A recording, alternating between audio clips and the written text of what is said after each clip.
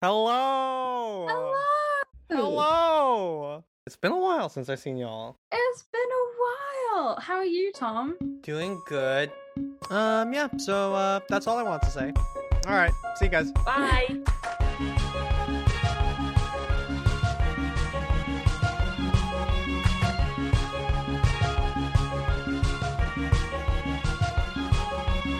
Hello, and welcome to Let's Learn Everything, the podcast where we learn anything and everything.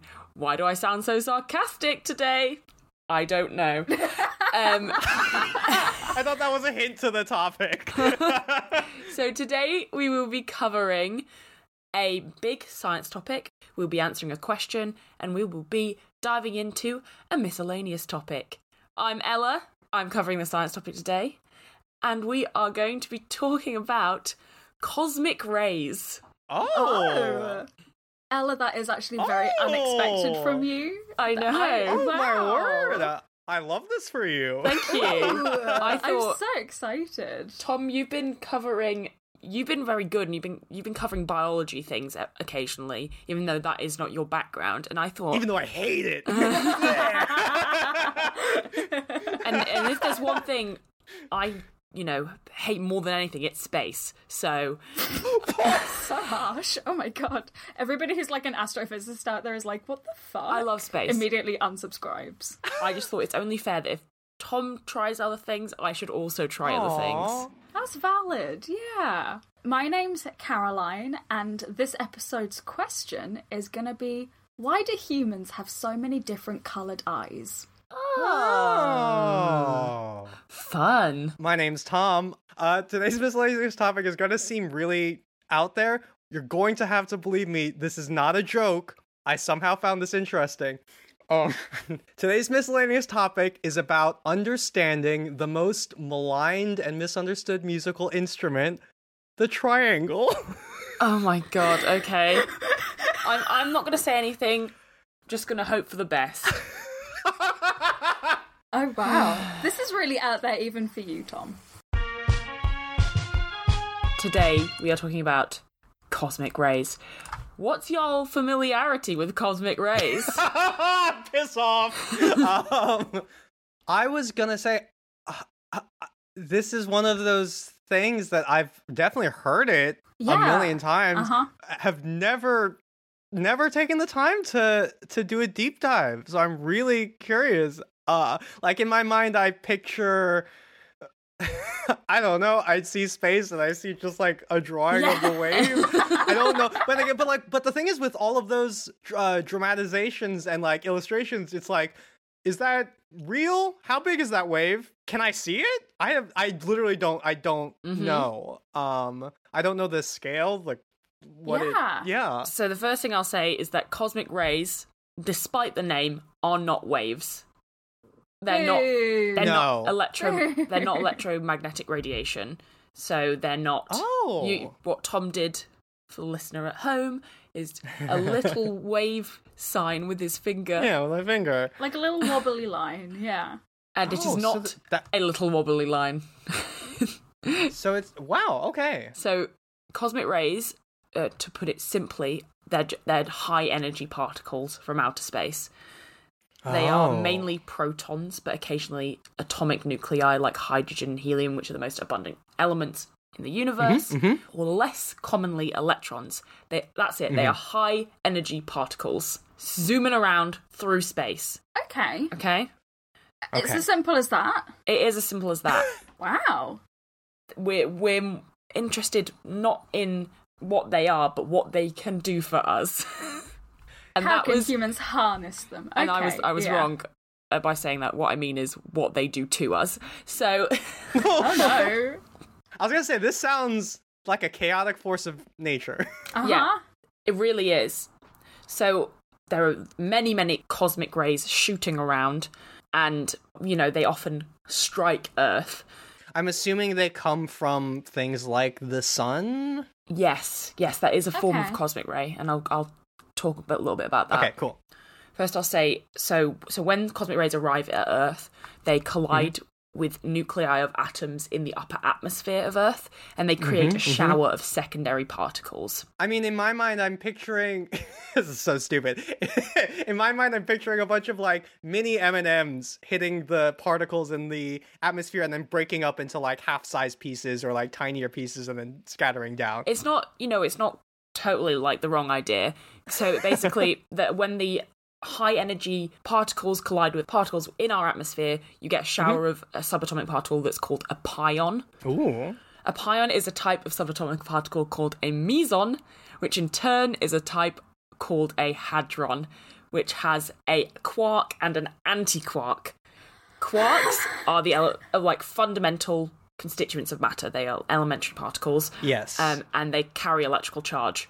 And actually, I don't know a lot about physics, so this is quite interesting to me. Quarks have never been directly observed. It's just theoretical predictions based on their existence. Yeah. I didn't know that. I thought that was quite interesting, considering the level of certainty we have that those things exist.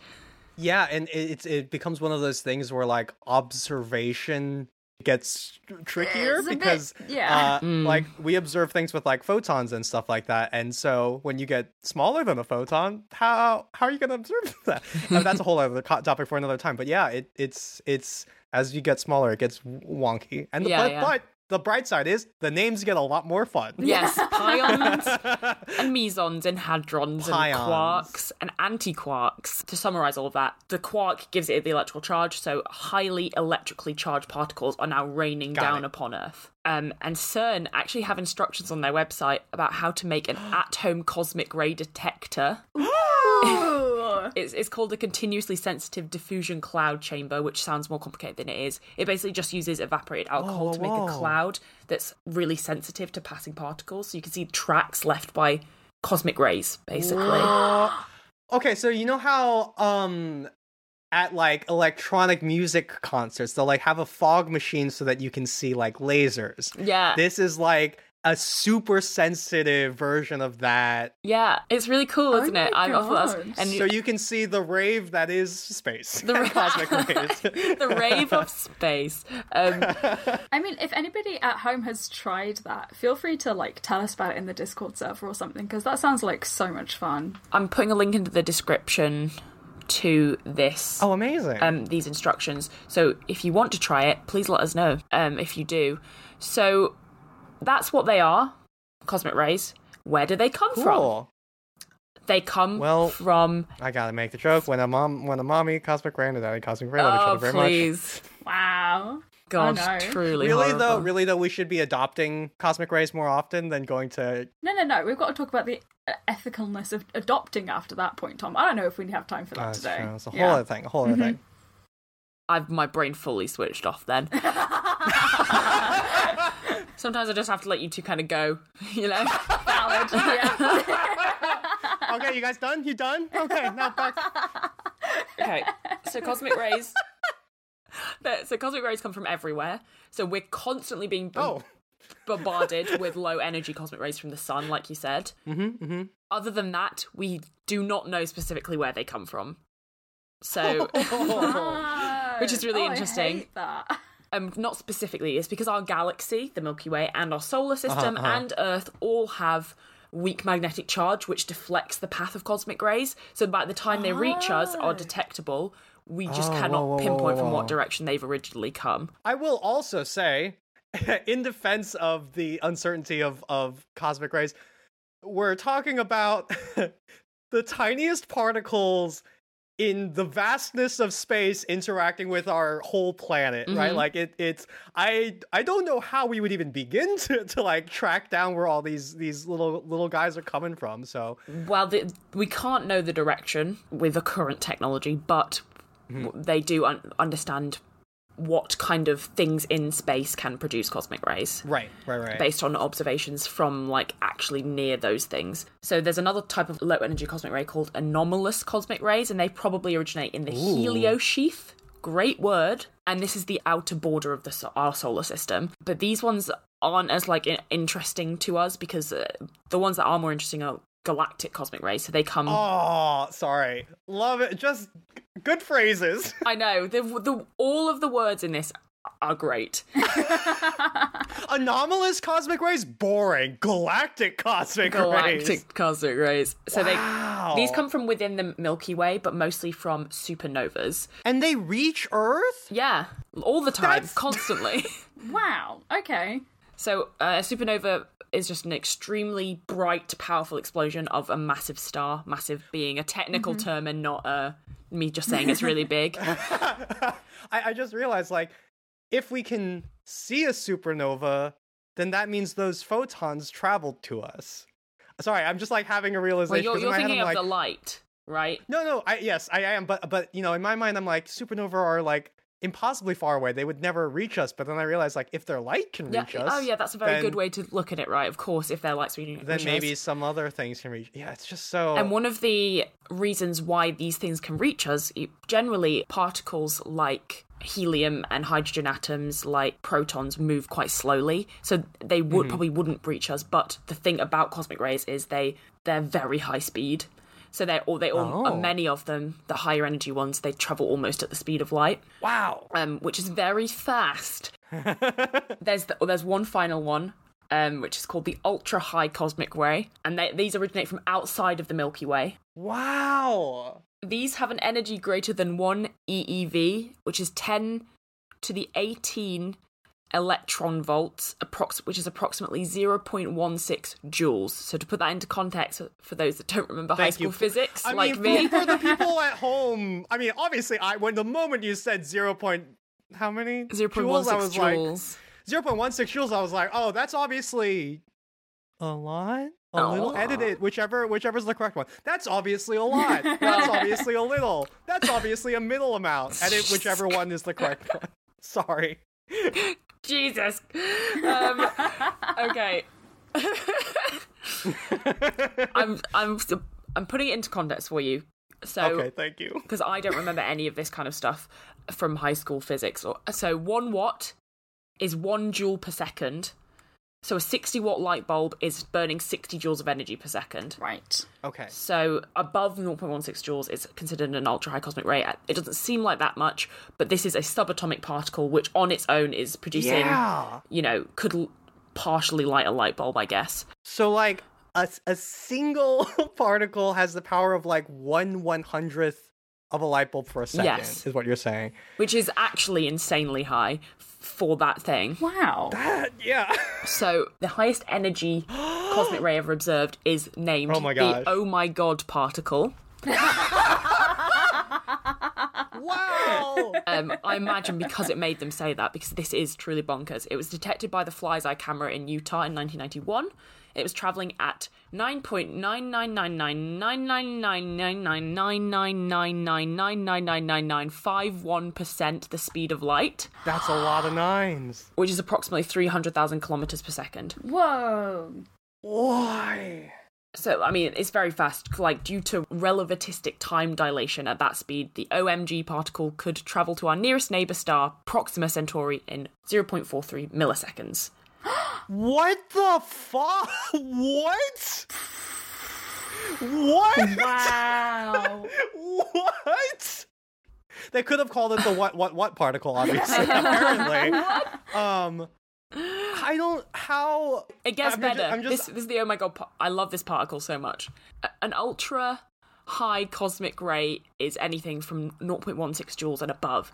The Oh My God particle was estimated to have energy around 51 joules. Oh! So this single particle could light a light bulb for a second if it hit it. Stop! Whoa. That's so nuts to think, like... that you could just... I mean, I know this isn't how it works, but because these are just, like, happening, you could just hold a light bulb in empty space and just be like... Boop, boop. Yeah. And it's like, oh, I guess... That's just happened. Wow. It feels like you're, like, watching for invisible shooting stars that go the speed of, like, race cars on rocket ships. Like, wow. Sorry. No, I agree. It's awe-inspiring, basically. So... 51 joules is around 40 million times of the highest energy protons that we've been able to produce in a particle accelerator like the Large Hadron Collider. And those are huge. Those are like enormous tunnels and devices. Yeah. And with the the energy and speed it's going, it's equivalent. Listen to this. This is crazy. An equivalent to an 142 gram or 5 ounce baseball traveling at about 28 meters per second. So if this hit you, not only would you feel it, it would hurt.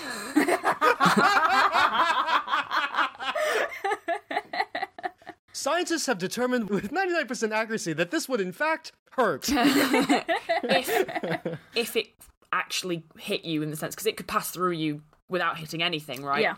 Oh, yeah. It would have to collide with something. So, but fortunately for us, these ultra-high energy cosmic rays are rarely detected. We have recorded only around 100 OMG class particles in the last 30 years. Oh, wow. That's so anything that has like a frequency, so 100 in the last 30 years, so that's like three a year, right? Yeah. So anything with that level of interfrequency is really interesting. I feel like most things happen either on the scale of like every second or like every, like 1,000 years, and so this is a very it's just interesting. Yeah. Maybe we'll be able to detect more with better technology. I'm not entirely sure, but I think it is. They just rarely occur because these are things that are coming from outside of the Milky Way. So the chances that they will hit Earth are, not necessarily that high. Yeah. Not like the sun kind of cosmic rays just constantly hitting us. Blasting them. Yeah. Some people will worry that this would be a health issue because they're radioactive. They can, in theory, cause genetic mutations. Mm-hmm, okay. Mm-hmm. But the normal, daily dose of radiation, received from a person kind of just existing on the planet is... just vibing. Is 10 microsieverts, which is less than a thousandth of a sievert. And 1 sievert is associated with a 5.5% increase in the risk of cancer. So you're fine. You're fine. You're okay. Nothing to worry about. But cosmic rays do other things on Earth. This is where it gets fun. It gets real fun. More fun than the fun names. It's already been a blast. Yeah. I'm so excited. Okay, so first of all, technically solar wind, so the energy, some of the energy coming from the sun isn't cosmic rays because they are much lower energy. But I will tell you anyway that solar wind is what causes auroral lights. So the aurora borealis or the northern lights. Oh. So it's basically the result of collisions between the charged particles from the solar wind and gaseous constituents in the atmosphere. Yeah. Make pretty light. Yeah. And depending on the gas will produce the colour. The most common auroral colour is a yellowish green, and that's produced by collision with oxygen. Collision with nitrogen gives a blue or purplish red colour. That's really cool.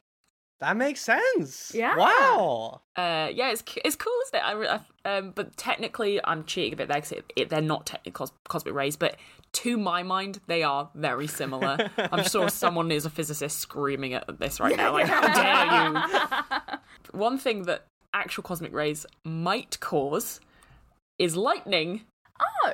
What? There's been a theory or a hypothesis for quite a long time that lightning could be caused by cosmic rays. And in 2013, Russian scientists Alexander Gurevich and Anatoly Karashtin published some results in Physical Review Letters that basically was a model that showed that the ionized high-energy particles they produce, striking other particles in the cloud causes electrical charge to, discharge and causes lightning. Whoa. It's not proven. Yeah. And it seems to be very hotly debated in the physics world. I've got a quote from a scientist, Clive Saunders from Manchester University. He just says he's unconvinced that cosmic rays play a role in lightning. They've not shown any correlation between lightning activity and the rate of arrival of cosmic rays at Earth. But other scientists seem to think it does. I don't think it doesn't seem like there's enough evidence to say they do. Yeah. I will say that Clive Saunders in this article was described as lightning scientist. which is I feel like we're all in the wrong amazing. profession, quite frankly. I think we should all just quit everything and become lightning scientists. I want to be called a lightning scientist. Yeah, Jeez. that's so Me, badass. Clyde Saunders, the lightning scientist. So high energy particles zooming around, they definitely cause auroral lights. They could cause other natural phenomenon, clearly. But what about unnatural phenomena? Okay. I'm really excited about this bit, okay?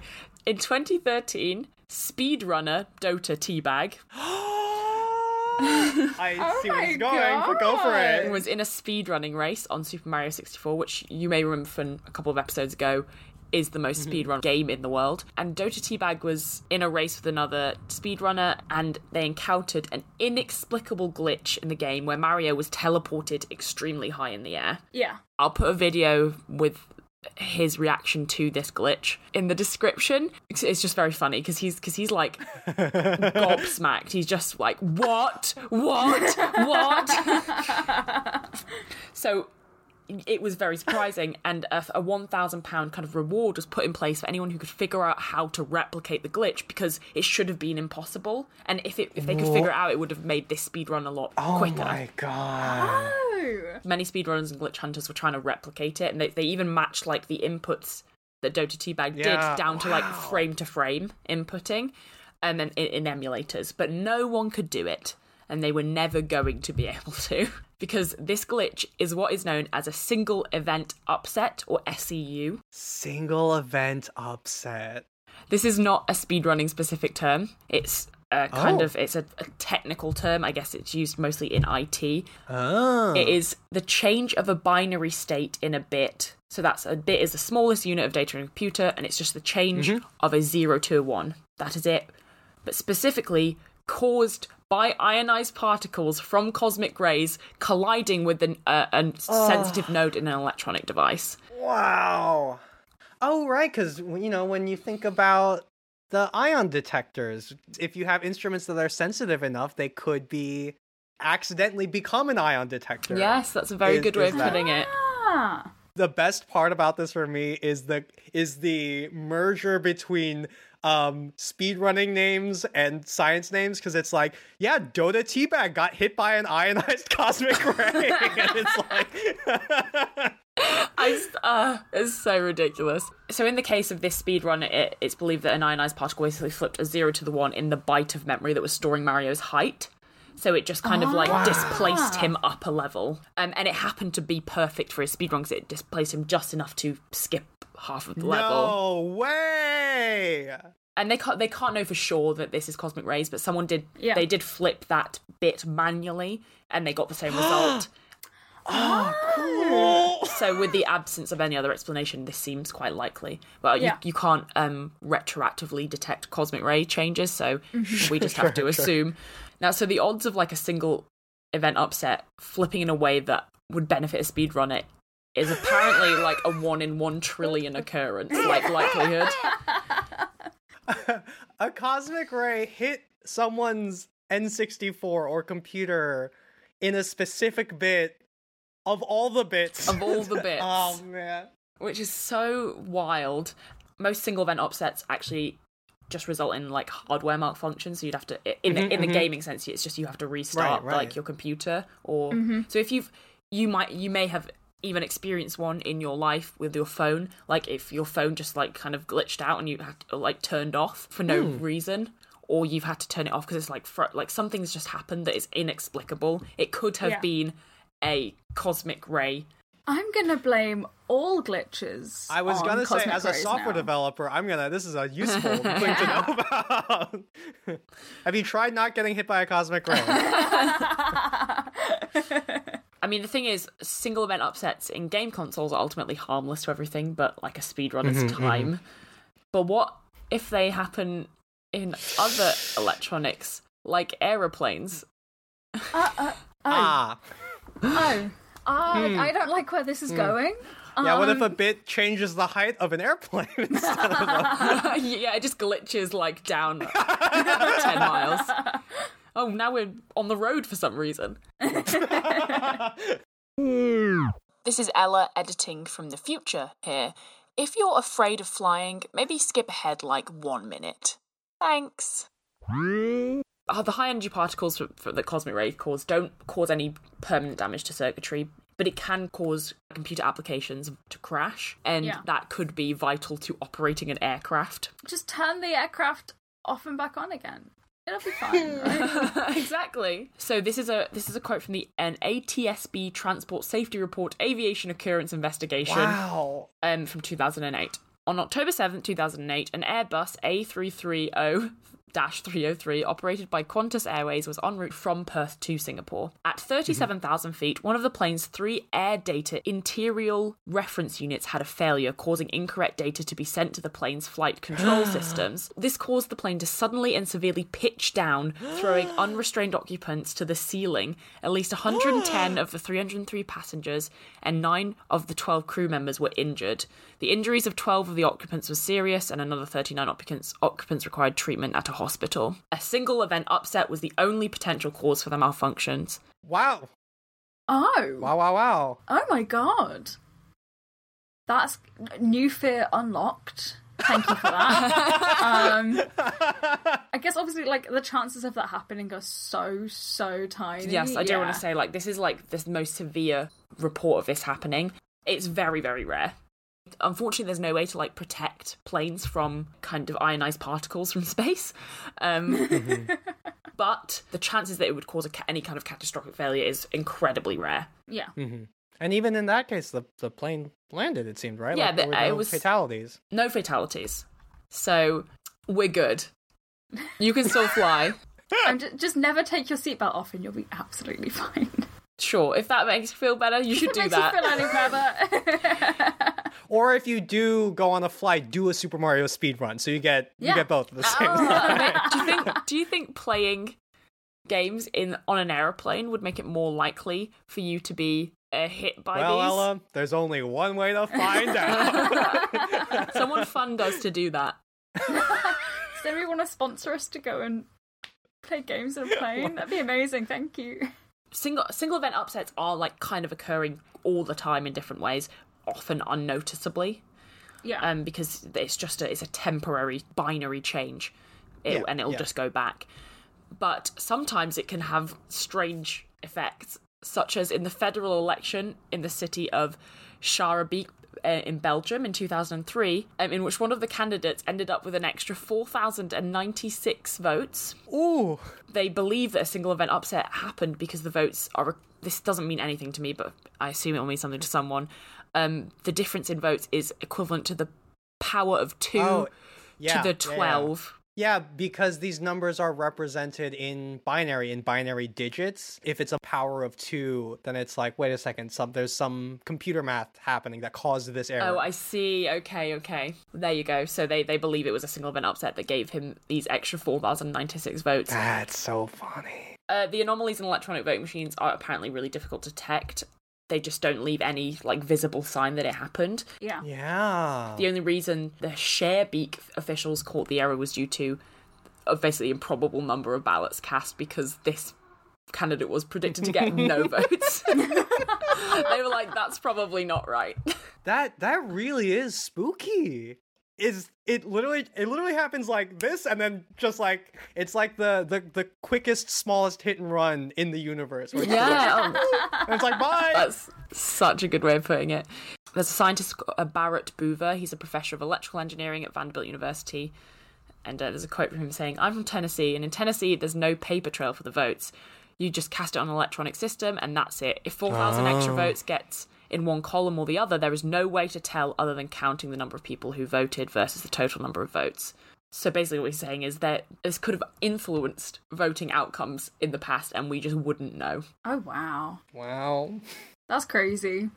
I mean, from a software development perspective, or from a computer guy perspective, my intuition is just, like, get more redundancies. Like, have double, triple check these things. It's like, if you have a system, if you're willing to, if it's an important system, like, put in either like physical ballots or like a second set of computers, because the idea of 2 computers both being hit by that's a very good point. They wouldn't be. And I think things like this bring a stronger understanding to the fact that, like, computers aren't magic machines. They are physical things that have weird stuff happen to them. So that's really interesting.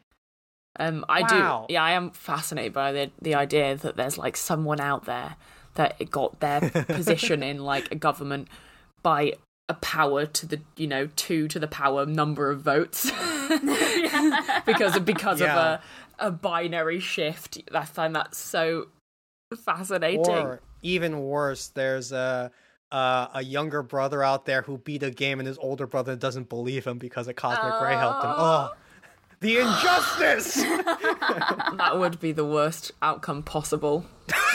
Not the plane, not anything. That. No. That. So that is basically the end of my section. I wanted to like look for people who thought that this had happened in their lives.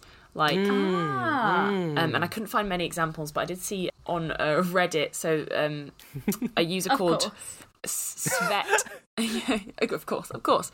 Yeah. A user called Svet AM said they had a friend that basically worked in circuitry. I'm going to say what they do. I don't know what it means. FPGA logic for high-end storage devices. Computer stuff. Over my head. And he said a few years ago he was complaining about a cluster of data corruption that happened in a storage rack. And except NASA had reported at that time a huge solar flare at the time that he had this massive data corruption.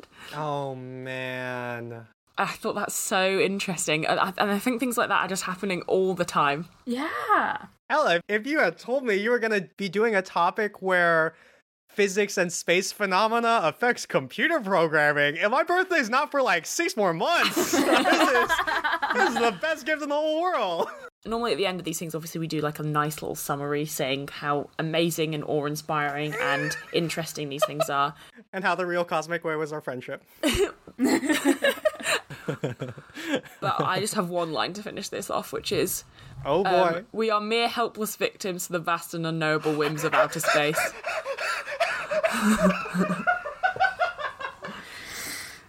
Well, that's the existential crisis of this weekend. Just in case you were looking for one. Can't wait.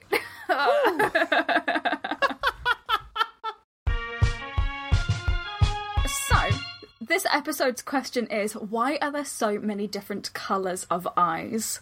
Now, just to clarify, this isn't about heterochromia or people with different coloured eyes.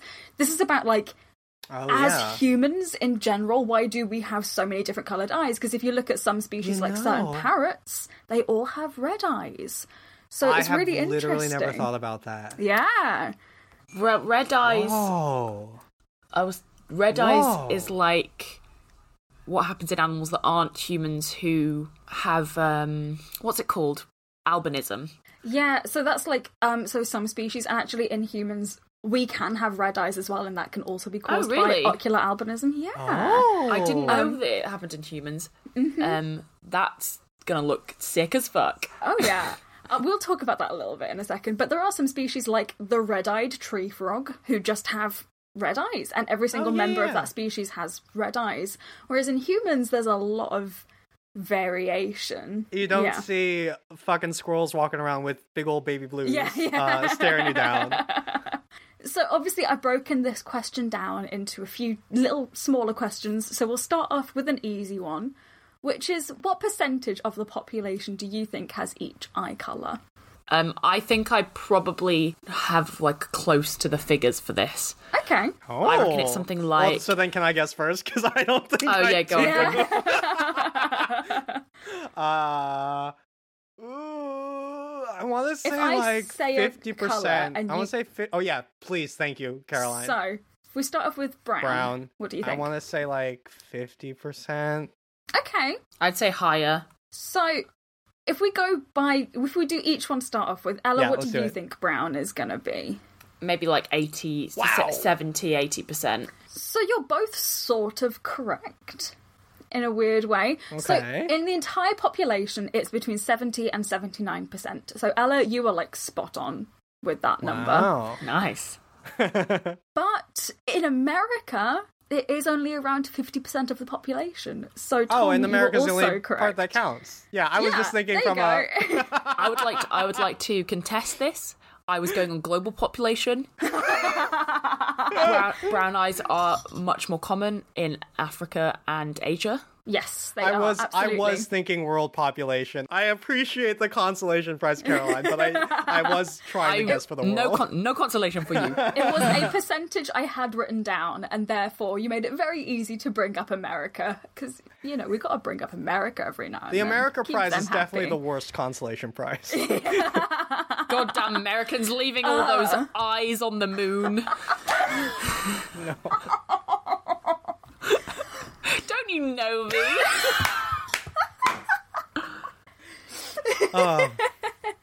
That was a reference to a previous episode. Sure was. So, what about blue eyes? 5 to 10%. Wow. Okay. I was going to say maybe 15, maybe 20. 5 to 10, wow. You guys have done it again. So, Ella is pretty close. 8 to 10% of the global population have blue eyes. Okay. In America, specifically, it could be as high as 27% of the population have blue eyes. It's a very, very high percentage. What I'm getting from this is that Tom is very American-centric. I prefer the word patriotic. I don't, by the way. I don't prefer that word. So, what about hazel eyes? You know what? I didn't even think about that distinction from brown, to be honest. Look, I know green is like 2%. Mm-hmm. So I imagine hazel is something like 5. Spot on! Yeah, you nailed it. 5% of the population has hazel eyes. Once again, in America, it's higher, with around 18% of Americans having hazel eyes. Yeah. We're going to get into some more... Actually, we'll do green first. 2% is also spot on. God, I'm nailed this. My gosh! But it is a lot more common in places like Scotland and Ireland. Mm-hmm, and again, 9% of Americans have green eyes. So it's much higher than the global population. Ella, I'm so mad that you not only got them right, but you totally called your shot at the beginning. You're like, I think I'm going to get all of these. So let's move on to some more obscure ones. What about amber eyes? 0.5. 0.5. Tom, what do you think? I want to say 0.1. So it's actually as high as 5% of the population. Yeah. It's according to Medical News Today, it's particularly common in Asian populations, Spanish, South American and South African populations. Oh, interesting. So what about grey eyes? Oh. Yeah, there are some really obscure ones here. I do not know. Yeah, I can't even guess that. I would, again, 0.1? I don't even know. That one's also 2%. That's very surprising to me. And then the last one I've got here is red/violet eyes. No way. Violet like Daenerys from Game of Thrones. I have no idea. No idea. So that is less than 1%. Yeah. Okay. So it's more than 0.1. It's less than 1% of the population has that. And so red and violet eyes are caused by... we'll talk a little bit about that in a second. Mm-hmm. But that's caused by albinism, or ocular albinism causes red/violet eyes. So yeah, also, what coloured eyes do you two have? Where do you fall into this group? Can you not see my beautiful baby blues? Ella's eyes are very piercing. I'm staring intensely into the camera. Literally looking through our souls right now. It's kind of like a solar ray just going straight through us. Tom, are you a brown-eyed person? I have calming brown eyes that look into your soul and say, hey, what's up? It's me. Oh. And mine look deep into your soul and they say, what the fuck you want? Terrifying. Truly. I have little hazel eyes, which I think is cute. I'm part of that 5%. I feel very special. You are special. Thank you. I needed the validation today. Anyway, question over. I just needed that. Oh my god. So, my next question is, what do you think causes different coloured eyes? So not why do humans have so many different colours, but what is it that makes our eyes coloured in some way? I have literally no idea, and I don't know if I've ever deeply thought about this. So have you never thought about your eyes, Tom? So it's the iris, right? Is the part that's coloured? It is. Okay. Yes. Mm-hmm. I mean, I've seen like close up images of eyes and like you see like the like fibery structure. I never considered what changes that. Like what pigment is doing that. I have no idea. So you mentioned the word pigment. Uh-huh. And that's a good place to start. There is a pigment that causes the colour. Ella, do you know what that pigment might be? I was probably going to say, because albinism is obviously a lack of melanin, I would guess that it's that. It is that! Well done! It makes sense because I guess it makes more sense than there being like the eye color compound. It's like just use what the rest of the body's using. Yeah, exactly. Use the same thing that everything else it uses, yeah. It's also what causes like fur colour in animals, and it is. It's all just that one thing. But I guess, are there different like versions of it? So in like some animals there are like different pigments present that cause different colours, especially for, as I mentioned previously, like different eye colours outside of humans. Right. That is a different pigment. I don't know what pigment that is. Right. But I don't think there are different types of melanin. It's just different levels of melanin that you can find. Yeah. So we'll start from the beginning. Obviously, as Tom said, the colourful part of the eye is called the iris. And that's made up of 2 layers. It's got the epithelium at the back and the stroma at the front. That's what the iris is made up of. Okay. The epithelium is only 2 cells thick, so that's that layer at the back. And that contains a lot of like really dark melanin pigments. It says black to brown pigments at the back there. So if you've got like a dark patch in your eye somewhere, it could be because some of that epithelium is just poking through a little bit. Nothing to be worried about. Ew. It's just sometimes eyes do that. I don't like it though. Oh gosh. So Tom, you mentioned all of those like fibres in the eye that you can see. So I think what you're talking about there is possibly collagen, which makes up a lot of the colourless fibres in the stroma specifically. Okay. And mixed in with that, the stroma also has pigments as well. It also has melanin in it. So sometimes it can have more melanin, sometimes it can have like an excess of collagen deposits, and all of these things impact what colour your eyes could be. Okay, so in some ways that makes sense, and maybe you're going to get to this. I don't know how you get to blue from that. And that's such a good question. Yeah. So we'll do the more like obvious ones first. Obviously, if you've got really dark eyes, if you've got black or even like brown or even black eyes, you've got a lot of melanin in your eyes. Less melanin means that you get those greeny, bluey, sort of hazily colours as well. And like amber eyes are caused by less melanin being present. That all makes sense. I just wanted to add, this is not a colour, but there's something called aniridia. It's a lack of an iris. That sounds terrifying. Whoa. So you just have, it's just pupils, so it's completely black. Fascinating. Obviously, I believe those people have some vision issues because of that. Because you can't regulate the amount of light getting into your eye. Yeah. That's kind of terrifying, not gonna lie. But their eyes do look cool. So it's worth it. They're like 0.0001%. They're the super special. You're probably visually impaired, but hey, you've got cool eyes. This is so dumb. I just have to get out of my system when Ella said this is not a color. I was just imagining she was gonna be like, okay, this is not a color, but Snorple. Anyway, continue. Sorry, so dumb. That's what my brain thought. Of course, Snorple. Obviously, blue-green colours aren't caused by a blue or green pigment in our eye. It's the lack of that brown pigment. But obviously, the backs of our eyes aren't just blue or green coloured. So, like, what's causing that shit to happen? Right. And it's called something called the Tyndall effect. It's actually a very similar reason for why we observe things like the ocean and the sky being blue. No which is really fucking way. Yeah. I thought the ocean was blue because it reflects the sky. Yeah, but then, like, why is the sky blue? Why is the sky blue? Well, it's because people have blue eyes, is why the sky is blue. Oh, yeah. And people have blue eyes because the ocean is blue. They drink more ocean water. Okay, yes. Please. I'm so fascinated. I'm probably not going to be able to explain this massively well because it's physics-based and that's not me. But we're doing our best this episode. We're trying really hard today. So essentially, It's the scattering of a beam of light in a medium containing small suspended particles.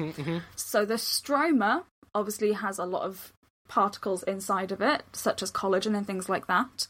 And when the beam of light enters, it scatters, and the blue, because it's the shortest wavelength in the colour spectrum, that gets reflected out the easiest, and therefore we can see it. I don't know if I explained that very well, but basically, light scatters, blue comes out, and therefore we observe it. So it's not actually that your eyes are blue, or if they're green, it's possibly that blue shining through and it's being mixed with a bit more melanin to make it look brown. Oh, okay. So it's the amount of melanin depends on the level, like the kind of light that ends up being reflected back to us. Seeing like shades of blue or green is determined by how much melanin is present. So if there's less melanin or very, very little melanin, blue will be seen. If there's a bit more melanin, you will see green. If there's a little bit more, you might see hazel colours. Okay, yeah, that's what I meant. So it's not that people with blue eyes have especially different. It's just the lower level of melanin allows this blue reflection thing to happen, correct? Yeah, pretty much. Yeah. Oh, that makes so much more sense. Because in my mind, I was thinking like people with blue eyes have like a different compound in their eye, but honestly, I really thought that too. I knew that melanin was like responsible for brown eyes, I think, but I really thought that there was something different for blue and green. It is exactly the same. I'm not special in any way. Also, does this mean, to get existential, when I close my eyes, they're not blue? Yes. Oh my god, it does! Wow! Oh, that's terrifying. Oh, I love that. That's the new infuriating TikTok question. You just made one. No, to be fair, I was thinking that because Hank answered a question which was if there's no light, does colour still exist? Color? Oh yeah, that's this is a whole philosophical question. Don't like that. Yeah, I don't like thinking about it. It makes me stressed. No. Like Hank was like, no, it does not. But I think it's deeper than that. It's deeper than science. It's a feeling. It's your feelings about colour. I want to quickly add that, like, if anybody is still confused listening to this, IFL Science obviously isn't the best source ever, but they do have a really nice article explaining this concept. So if you are still struggling, or if you want to do some more reading, that link will be in the show notes as well. Mm-hmm. Something also that's really, really interesting that I wanted to talk about when it comes to blue, green, brown eyes is that even if you're born with blue eyes, you won't necessarily have blue eyes as an adult. Only 1 out of 6 babies that are born with blue eyes actually grow up to have blue eyes. 1 out of basically. 6? Isn't it that most babies come out with, like, blue eyes, right? Yeah, absolutely, yeah. And it's just that these cells that produce melanin haven't quite kicked in yet. Yeah. Wow. Yeah, there you go. It's just to do with the melanin production. That's really interesting. So, we'll also briefly talk about those red/purple eyes. And as I mentioned previously, that's because of albinism or ocular albinism. And that leads to there being no melanin in the eye whatsoever.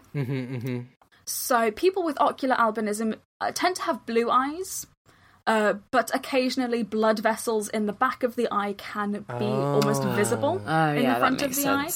And that can, depending on lighting, that can give it a purple hue or even look really red as well. Oh, okay. So it's totally different mechanism than anything it's just like a thing behind the eye that is also visible. Yeah, absolutely. So it purely depends on like how good the lighting is. But that's also why, like, if you've got blue eyes, how like vivid that blue is can change in the lighting, just because it's the light scattering. The fact that it's blue at all is like a trick of the light, and so different lighting conditions will change. That's wow. Now that we've figured out why eyes are different colours and how much of each population has a different coloured eye, we've got to ask the question of why there are this many different coloured eyes in the first place. So, can you guys think of maybe a benefit to having brown eyes? Protection from the sun. Handsomer in general. Also nailed it, Tom. This is to say, if it's about melanin, it's the same reason, people evolved eventually to have a white skin, right? The lack of melanin. It's going to be something to do with vitamin D or protection. Oh, yeah. It's possibly both. We haven't quite figured it out yet. But for eyes, we do think that it is that UV protection specifically. So people who migrated to Europe needed less protection from the sun. Yeah. So they just lost melanin in their eyes, essentially. Pretty much exactly that, yeah. So around 10,000 years ago, we think that everybody had brown eyes. Only 10,000 years ago? 10,000 years ago, yeah. Actually... Yeah, in the scheme of things. In the grand scheme of things, it's really, really recent. And obviously... that's actually wild to me, because Homo sapiens have been around for a very, very, very long time. Yeah. Mm-hmm. So human civilization is about 10,000 years old. So just as civilization was starting, everyone pretty much had the same colour of eyes. Everybody had pretty much the same colour of eyes, yeah. It's a new evolution in humans, basically, it is, like, which is really interesting. Yeah, relatively recent one. And the reason that it came about is literally just because of a random mutation, which was basically non-harmful to the human who had it, and they were able to pass it on. So you're saying that there's one person who had blue eyes one day, and then they were like, and now all of us are that person's children. So there is a theory that having blue eyes came from a mutation in one person. Obviously, you can't say that for certain. It is just one paper claiming this. But I think that's crazy, though. It is crazy. And we don't know specifically the exact date. We think it was between 10 and 6,000 years ago, which, again, is even more recent. But what we do know is that it happened somewhere in Europe, which is why populations that have a European origin are more likely to have those blue or green eyes. I figured it out. Yeah? The person who got that mutation, because of the blue, because no one else had blue eyes, everyone was like, want a piece of that. Yeah. For the rarity factor. And so it was propagated quite wildly. I will briefly talk about something called negative selection pressures. If the mutation, with eye colour specifically, if that mutation had happened, say, when humans were living in warmer, sunnier climates, the person who had that mutation was possibly less likely to be able to pass it on due to the damage happening to their eyes. And that's a negative selection pressure. So have something that's like detrimental to your well-being, you're less likely to survive, less likely to pass it on. Mm-hmm. Mm-hmm. However, once you get into those less sunny climates, that negative selection pressure is eased off quite a lot. Mm-hmm. Mm-hmm. And basically that's why we have so many different coloured eyes. Because there's no negative selection pressure, because it doesn't impact us so much. It basically doesn't matter.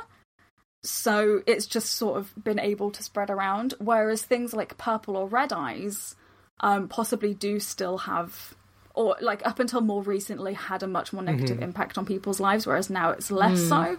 So we're probably going to see a bit more of that in populations as well, which is really, really cool. That's really interesting. The reason we have different colored eyes is because the Earth has different climates. Pretty much. And at some point it just stopped mattering what coloured eyes we had. Wow. I feel like I kind of knew that. Yeah. Just based on, because it's so closely linked to, like, skin as well. It's a very, very similar theory. Exactly. Yeah. Yeah.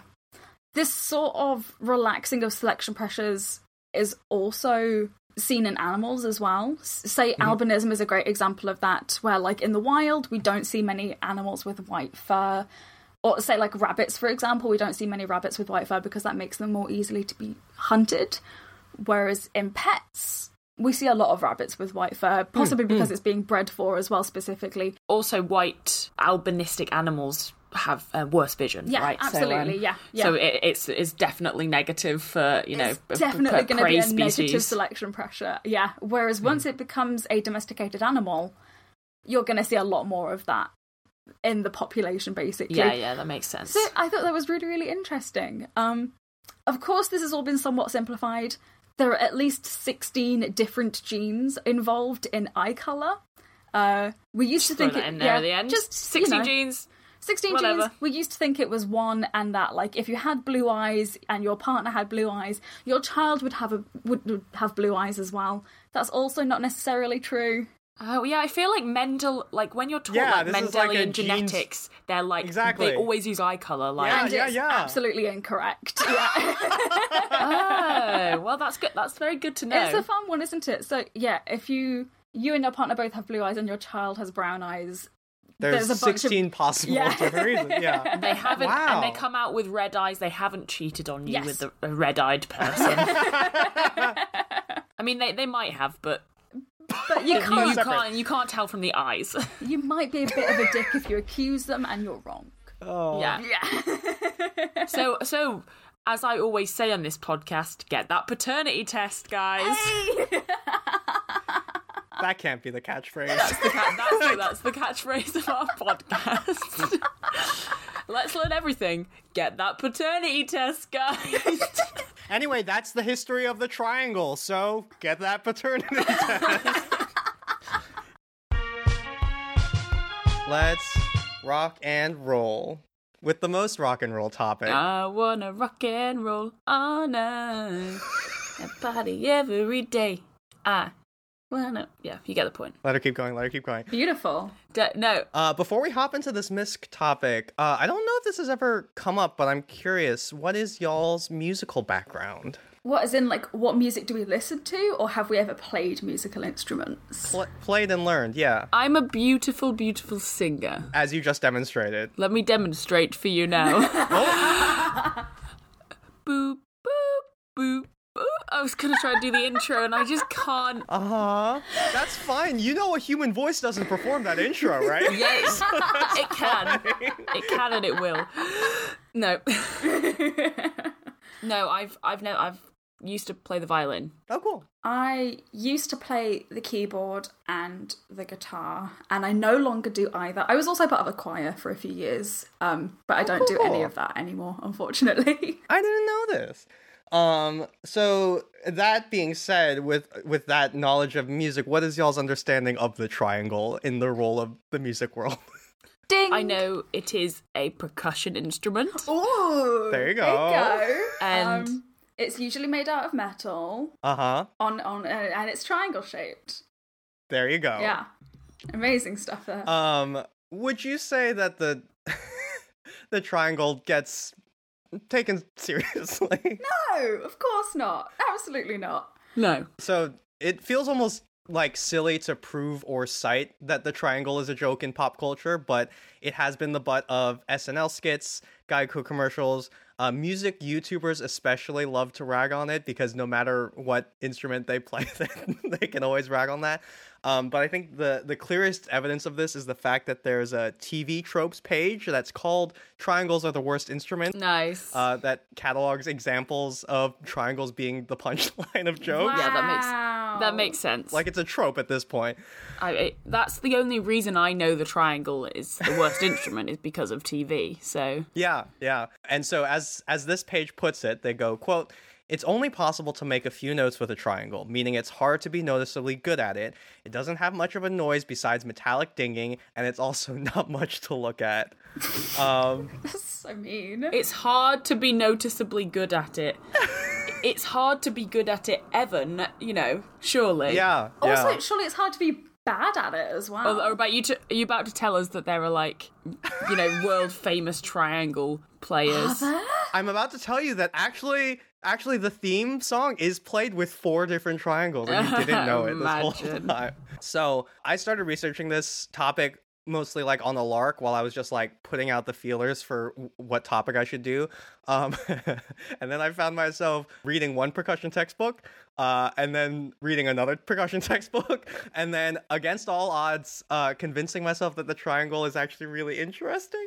And I will hopefully convince you all of that too. I think it's a tall order, but let's hear it. Listen, I didn't say good, I said interesting. And that's an important... I'm certainly intrigued by this topic, and I have zero clue where this is about to go. So, firstly, how old do you think the triangle is? Ooh, that's a good question. And I feel like a lot of miscellaneous topic inventions fall under either like ancient Egypt or like 1967. Yeah. About 500 years old. I'm gonna go a bit older. I'm gonna say like 1,000 years old. So, I'm delighted to say the answer is literally ancient Egypt. Of course, it's always ancient Egypt. Or some people say that the answer is ancient Egypt because I'm even more delighted to say, in researching this, I found that there is a lot of debate between triangle historians. Triangle historians. Listen. Technically, they're percussion historians, but let me have this. So, as early as 3000 BC, an instrument known as the... Oh, it's a good yes, name. Of course. Yeah, it's an interesting phonetic pronunciation. An instrument known as the sistrum was used. I'm going to show you a picture of it, and I'd love for y'all to describe it for me. Here we go. Oh, what the fuck is that thing? Okay, Tom, my main issue with this is that it's not triangular shaped. Can I Exactly. describe it for the listener? Yes, please. Okay. The first thing that comes to mind is like that it looks like kind of like a baby's rattle. It does. It's got like a silver handle at the bottom, a long thin silver handle with a little face at the top. I believe it's supposed to be a god of music. Oh, nice. And then a thin piece of metal in a arch shape connected, to the base with other single like thin tubes of metal running through it with metal discs around the tubes that look like they probably jingle. Yes, yeah. So it sort of looks like a metal tennis racket with like rings on it. Yeah. That you can shake like a rattle. This looks more like an early maraca. Yeah. Than an early, yeah. So, like Caroline said, doesn't look like a triangle. But the reason this is convincing is because, first of all, it is an all-metal percussion instrument, like the triangle. And secondly, depending on how it's designed, a sistrum can sometimes sound like this. Okay. Or, depending on how it's designed, it can sound like this. That's a bit closer, isn't it? Yeah. That's a bit closer. And the other thing is that early triangles had little metal hoops on them that would make them sound more like the sistrum. Right, okay. So at the very least, they're musical siblings, but it's still speculation.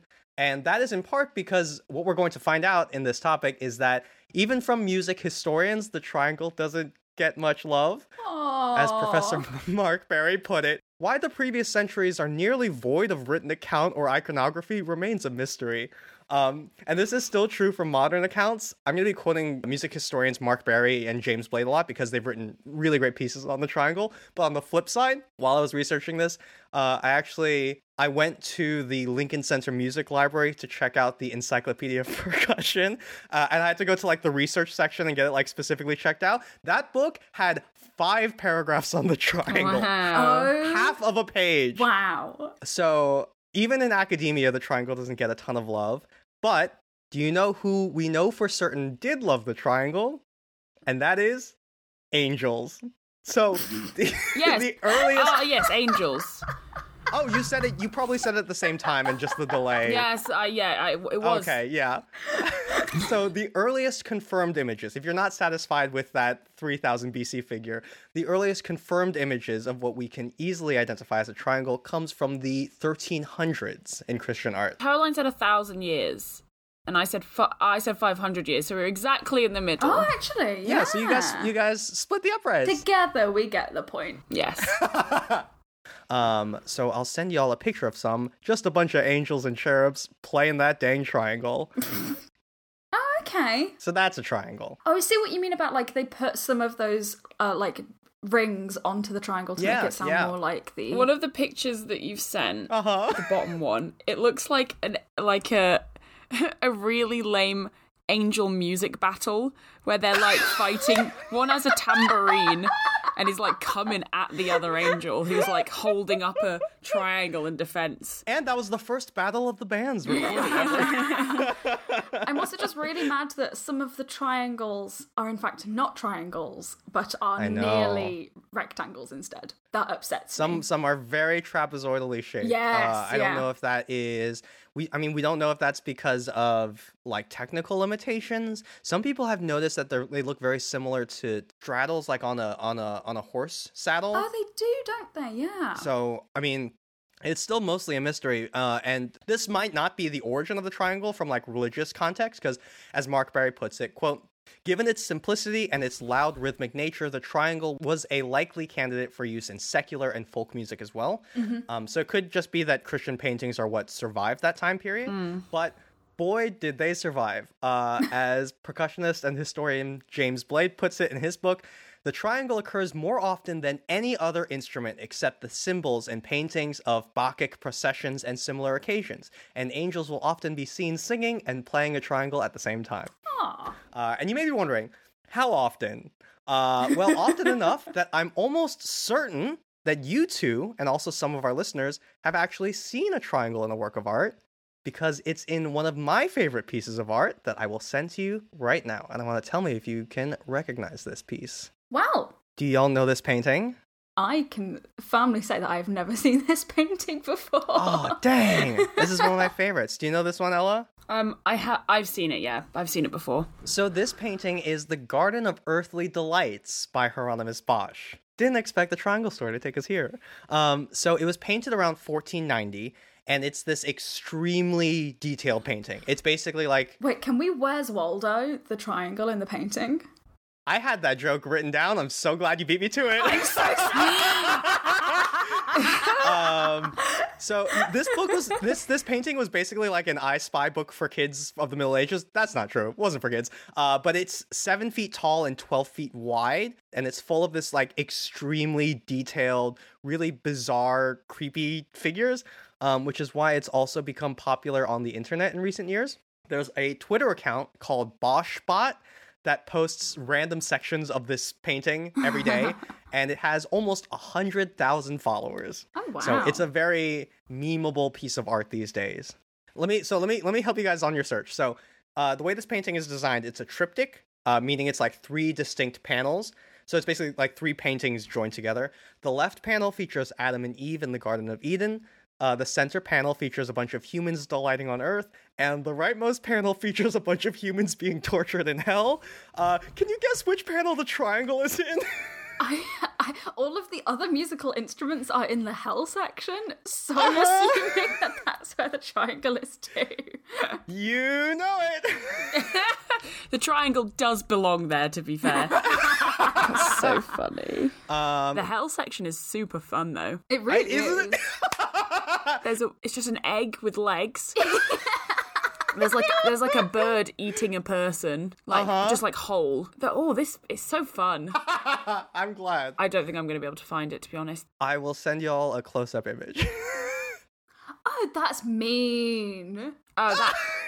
Yeah, I would never. Oh, and I did even look at that bit, but it's just like she's really Where's Waldoing, like truly. She's like coming out from behind a bit of... I don't even know what it is. Yeah, I was going to say, I have no clue what that musical instrument is either. She's quite scary, isn't she? Fortunately, I actually don't have to describe it myself, because someone else already has. This is from an amazing paper by Liza Young titled The Rise of the Sentient Musical Instrument, a study of Hieronymus Bosch's musical instruments and their dissonant revolution. So, as Liza Young breaks down, in this scene in hell, basically, humans are being tortured with giant instruments, presumably for the sin of enjoying music. And so there's a woman here who's trapped inside of a giant hurdy-gurdy. And she's reaching her hands out of the instrument, and she's playing this triangle. And as Liza Young puts it, quote, "It seems to be another interpretation of the music of the flesh, only directed through the triangle rather than her own vocalization of pain." So the triangle is meant to voice this woman's hellish screams, which is just... That's just so a more much. savage burn than any modern punchline. And what's also interesting is that once again, she notes, quote, "There is little cultural history surrounding the triangle, unlike the other instruments of Bosch's inventory." Yeah. And so we get into some more triangle history debate. She goes on, "Kurt Falk, a German writer and historian, states that the triangle was used within the church to keep the congregation alert. basically like, hey, wake up. However, that's an exaggeration, but she goes on, however, he provides no evidence for this theory, and even goes on to reduce this argument by saying that the woman's triangle is lulling the surrounding souls to sleep, which is completely absurd amidst hell's cacophony. Which is just every way you spin that, it's a burn on the triangle. Like it was either used to keep people awake or put them to sleep, but we don't know because no one cared enough to write it down. Oh dear, you're making me feel bad for the triangle. Now, where the triangle finally starts to get some solid history and understanding is when it becomes part of the orchestra, and of course, this is when it finally gains appreciation. So sorry, that was a typo. I meant to say, of course, this is when a lot of people still hated it. So in 1710, the triangle makes it to the big leagues of music by joining the orchestra. Percussion historian James Blade starts his chapter on the triangle by saying, quote, "The humble triangle can lay claim to being one of the first purely metal percussion instruments to enter the modern orchestra." Which when you first read it, it's like, cool, but then you read it again and it's like, that's like a lot of qualifiers for like a meager compliment. It's like getting like a senior award in high school for first person who was born in May with short hair to run the mile in under 10 minutes this year. It's like, okay. But regardless, this is how we get to the triangle that most people think of it. So in an orchestral setting, the triangle is usually one of many instruments a percussionist will use. Like those two big cymbals that you clap together, or like the wind chimes. It's just one of many things. You don't just play the triangle. And I'd say there's two really noticeable things about the triangle as an instrument. So one is that aside from hitting it from the outside of the triangle, you can actually hit it around on the inside. So you can get a sound on both the upswing and the downswing, so you can get really fast notes. The second thing is that the triangle is known for having something called inharmonicity, which basically means it has no pitch to it. It actually has so many pitches in it that you can't parse a single one. Like a tuning fork or a bell is a piece of metal that is tuned to resonate with like a specific note. Yeah. But a triangle is just a chunk of metal. And so that's useful, right? Like cymbals are like this. They don't have a pitch, but none of them are as high pitched as the triangle. So all those things together, the triangle is a high pitched sound that doesn't have a pitch and that you can play rapidly. And so it sounds like a bit like a recipe for disaster, but it can really cut through the air like a knife. And so in an orchestra, you actually usually hold it by a thin thread so you can get it as loud as you can. And so this is what a modern triangle sounds like. I've been putting it off because, boy, it sounds like something. Here we go.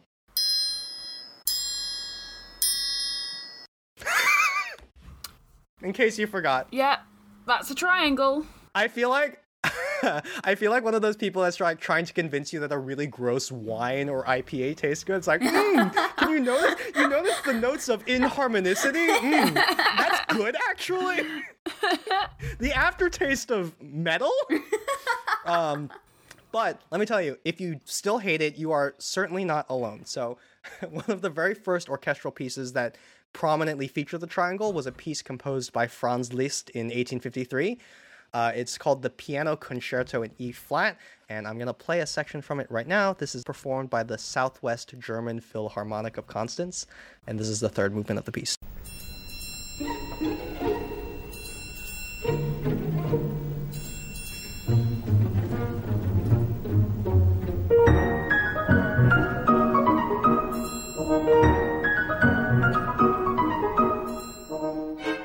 I like it. I'm glad. It feels a little bit shoehorned into me.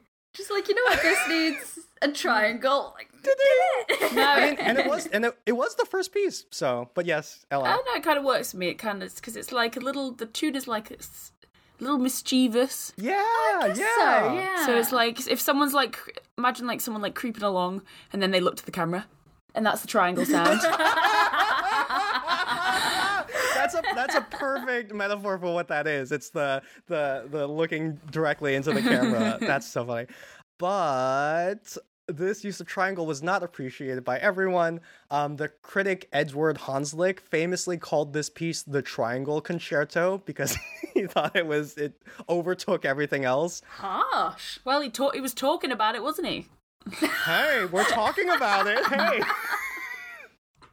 Another more recent composition featuring the triangle was written by Hans Rott in 1989, and one reviewer put it, quote, "Once Rott starts triangling, he doesn't stop. The conductor is well advised to cold-heartedly rein him or her in."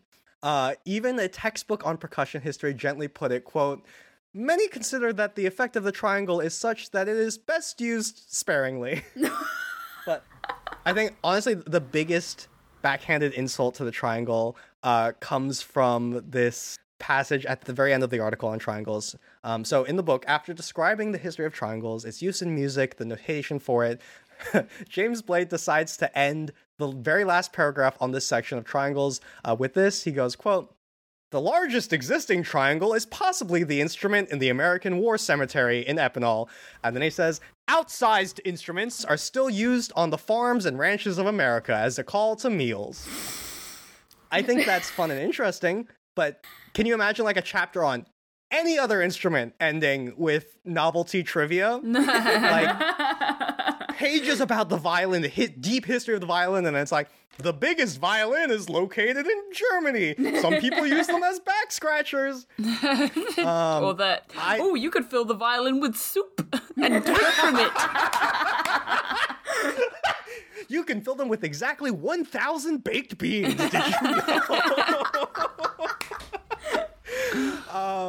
So I started this by saying that people treat the triangle like a joke, and I've mostly shown how that's been true for at least 200 years. But, of course, there are those who do love the triangle, besides angels. One of my favorite quotes about the triangle comes from a composer, Charlie Widor, who describes how he likes to incorporate the triangle. He goes, "At the climax of a crescendo, when the orchestra would seem to have reached its maximum intensity, it suffices to add the triangle in order to convert red heat into white heat," which I think is just a beautiful metaphor. The triangle is like that extra bit of afterburner to get like super loud. And there's examples of it being used exactly for that. So this is my favorite that I found. This is from Brahms' Symphony in No. 4 in E minor, the third movement, as played by the Vienna Philharmonic. I'm going to play it right now. I feel like a radio DJ. Coming up next, Brahms.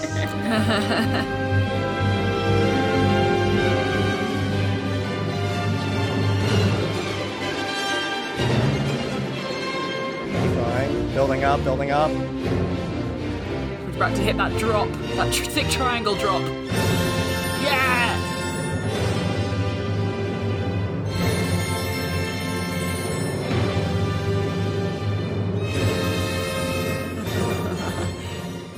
I'm just imagining, like, the one person in this, like, really talented orchestra aggressively whacking the triangle. Well, and the thing is, like, you hear it, right? You have an entire orchestra playing, and then one person just wailing on it. Do they really hire someone in an orchestra just to play the triangle, though? No, usually it's one of the things that the percussionist knows. Yeah, okay, it's like good. I was like, that's sad. That's sort of like one of the misconceptions of it. Yeah, it's one of the things that because it's a rhythm thing, right? Yeah. So, So first of all, I love that. I think that's a perfect example of it. But where I think the triangle gets by far the most love is actually not in the orchestra at all, and not in the church played by angels, but in folk music. In some ways, this makes sense. One historian noted that there has always been, quote, timeless struggle between the church and its relationship with musical instruments and rhythm. And while folk music is certainly harder to trace than symphonies, there are examples that point to that deep history. So this is a clip I'm going to play from legendary Creole accordionist Bois Ardouin, who's being accompanied by a triangle. So here we go.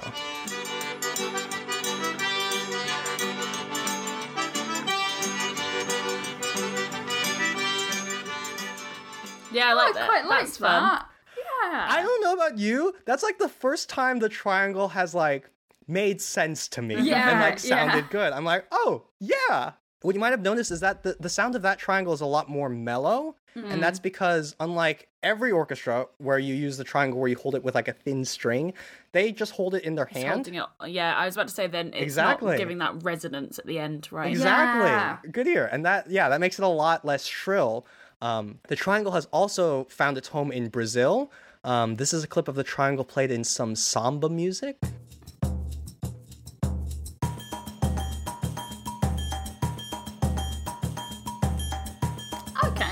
Yeah, nice. Nice, which is not what I necessarily would have described some earlier portions of it. Lastly, there's a video I'll throw in the show notes of the Brazilian band Aviões playing a song live, and the lead singer plays the triangle, not as a joke, as an instrument, and you know how many views that video has? 10 million. It's gonna be 344 million views. Oh my god. And it's not a joke. It's just it's just good. It's just an instrument. So I wanted to end this on that high note for the triangle. But at the same time, I want to be clear, like, the point of all this isn't to be snobby and say, like, actually, you shouldn't laugh at triangle jokes. I'm not like other girls. I like the triangle. Have you listened to Brazilian samba before? Like, if anything, I've actually uncovered more roasts on the triangle. But the point of this topic is that, against all odds, I had more fun researching this topic than any triangle joke I've heard. Right? The triangle has siblings in ancient Egypt. It's a favorite among angels. It has a cameo in the Garden of Earthly Delights. It's the source of a lot of historical mystery and debate. It's sometimes hated in classical music and sometimes loved in folk and pop music. And so the point isn't triangle good. The point is that somehow the triangle is interesting. What starts as like a punchline in a 5-paragraph encyclopedia entry can end up being let me check my watch, way too many minutes of a podcast. And that's what I love about the triangle, and also what I love about doing this show, which is the chance to find the triangles in the world. Wow, we are all the triangles of the world. I like that. I want that on a sticker. Tom, you succeeded in your goal from the start of this. Triangle is interesting. Do I love the triangle? Meh. Do I find it interesting? Yeah. That's all that matters. It's Review Corner! So today's review comes from Laboka09 from Apple Podcasts, and they go, I found this podcast, the subject line is fabulous, and then the body goes, I found this podcast a week ago and listened to 4 episodes in one go. Wow. Oh my god. Dreading catching up on all the episodes because I cannot wait to listen to the next one. Absolutely love it. An awesome entry into the fun facts genre, and in my opinion, the heirs apparent to the no such thing as a fish throne. Oh, yes! Yes, you hear that? Thank you, Laboka09. You are wonderful. You are fabulous. Thank you. Subject line, you fabulous. Does anyone else have any plugs or Tom, shout-outs? this is my episode. Oh, shit. Let's restart from the beginning. Claps. That's right. Right. We need to re-record the whole thing. Let's play the music. Hold on. I'll start the... Does anyone have any plugs or shout-outs? You can find me everywhere as Tom Lum Person. And yeah, you should listen to this podcast I do called Let's Learn Everything. Wow. You can find me on Instagram, Twitter, and TikTok. I am Caroline the Bug. I'm about to hit 300 Twitter followers, so please come and can we please help me beat the Let's Learn Everything pod Let's Twitter? do it. Because they're catching up with me, and I'm deeply offended by it. So. I believe you also do a podcast called Let's Learn Everything. Oh, crazy that, right? Oh my god. So you should listen to that. Always plug the podcast. Always plug it. Always be plugging. I would like to shout out our Patreon as well, because we haven't done that this episode. We are Let's Learn Everything over on Patreon. You can find the link on letslearneverythingpod.com. So yeah, we're about to do some fun stuff, including Twilight. The patrons voted for a Twilight commentary watch-along. So if you'd like to hear our thoughts on that, please do come and join us over there. Woo! And I am Big Science Energy on TikTok, and now CGTRM, my work TikTok where I'm putting out real science videos, as in other people doing science, real science, and it's very fun and cool and great, and you should follow it. So I've just followed it. Oh, thank you. There we go. Oh, I was already following. That's true. It's not. Well, we know who loves me more here.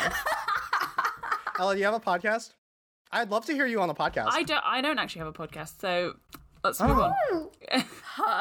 Wow. Hey, actually, let's talk after this. I have an idea. We should do something. We should start a podcast. Let's talk after this. Stupid. Today, we have learnt about the vast and unknowable cosmic rays of space. We have found out why my eyes are so scary blue, and and everyone else's eyes are such beautiful colours. And we have learnt that the triangle is indeed interesting. Please join us next time, where we will learn about everything. Everything. Let's Learn Everything is independently produced by Caroline Roper, Tom Lunn and Ella Hubber. Editing by Tom Lunn and Ella Hubber. And music by the wonderful and talented Tom Lunn.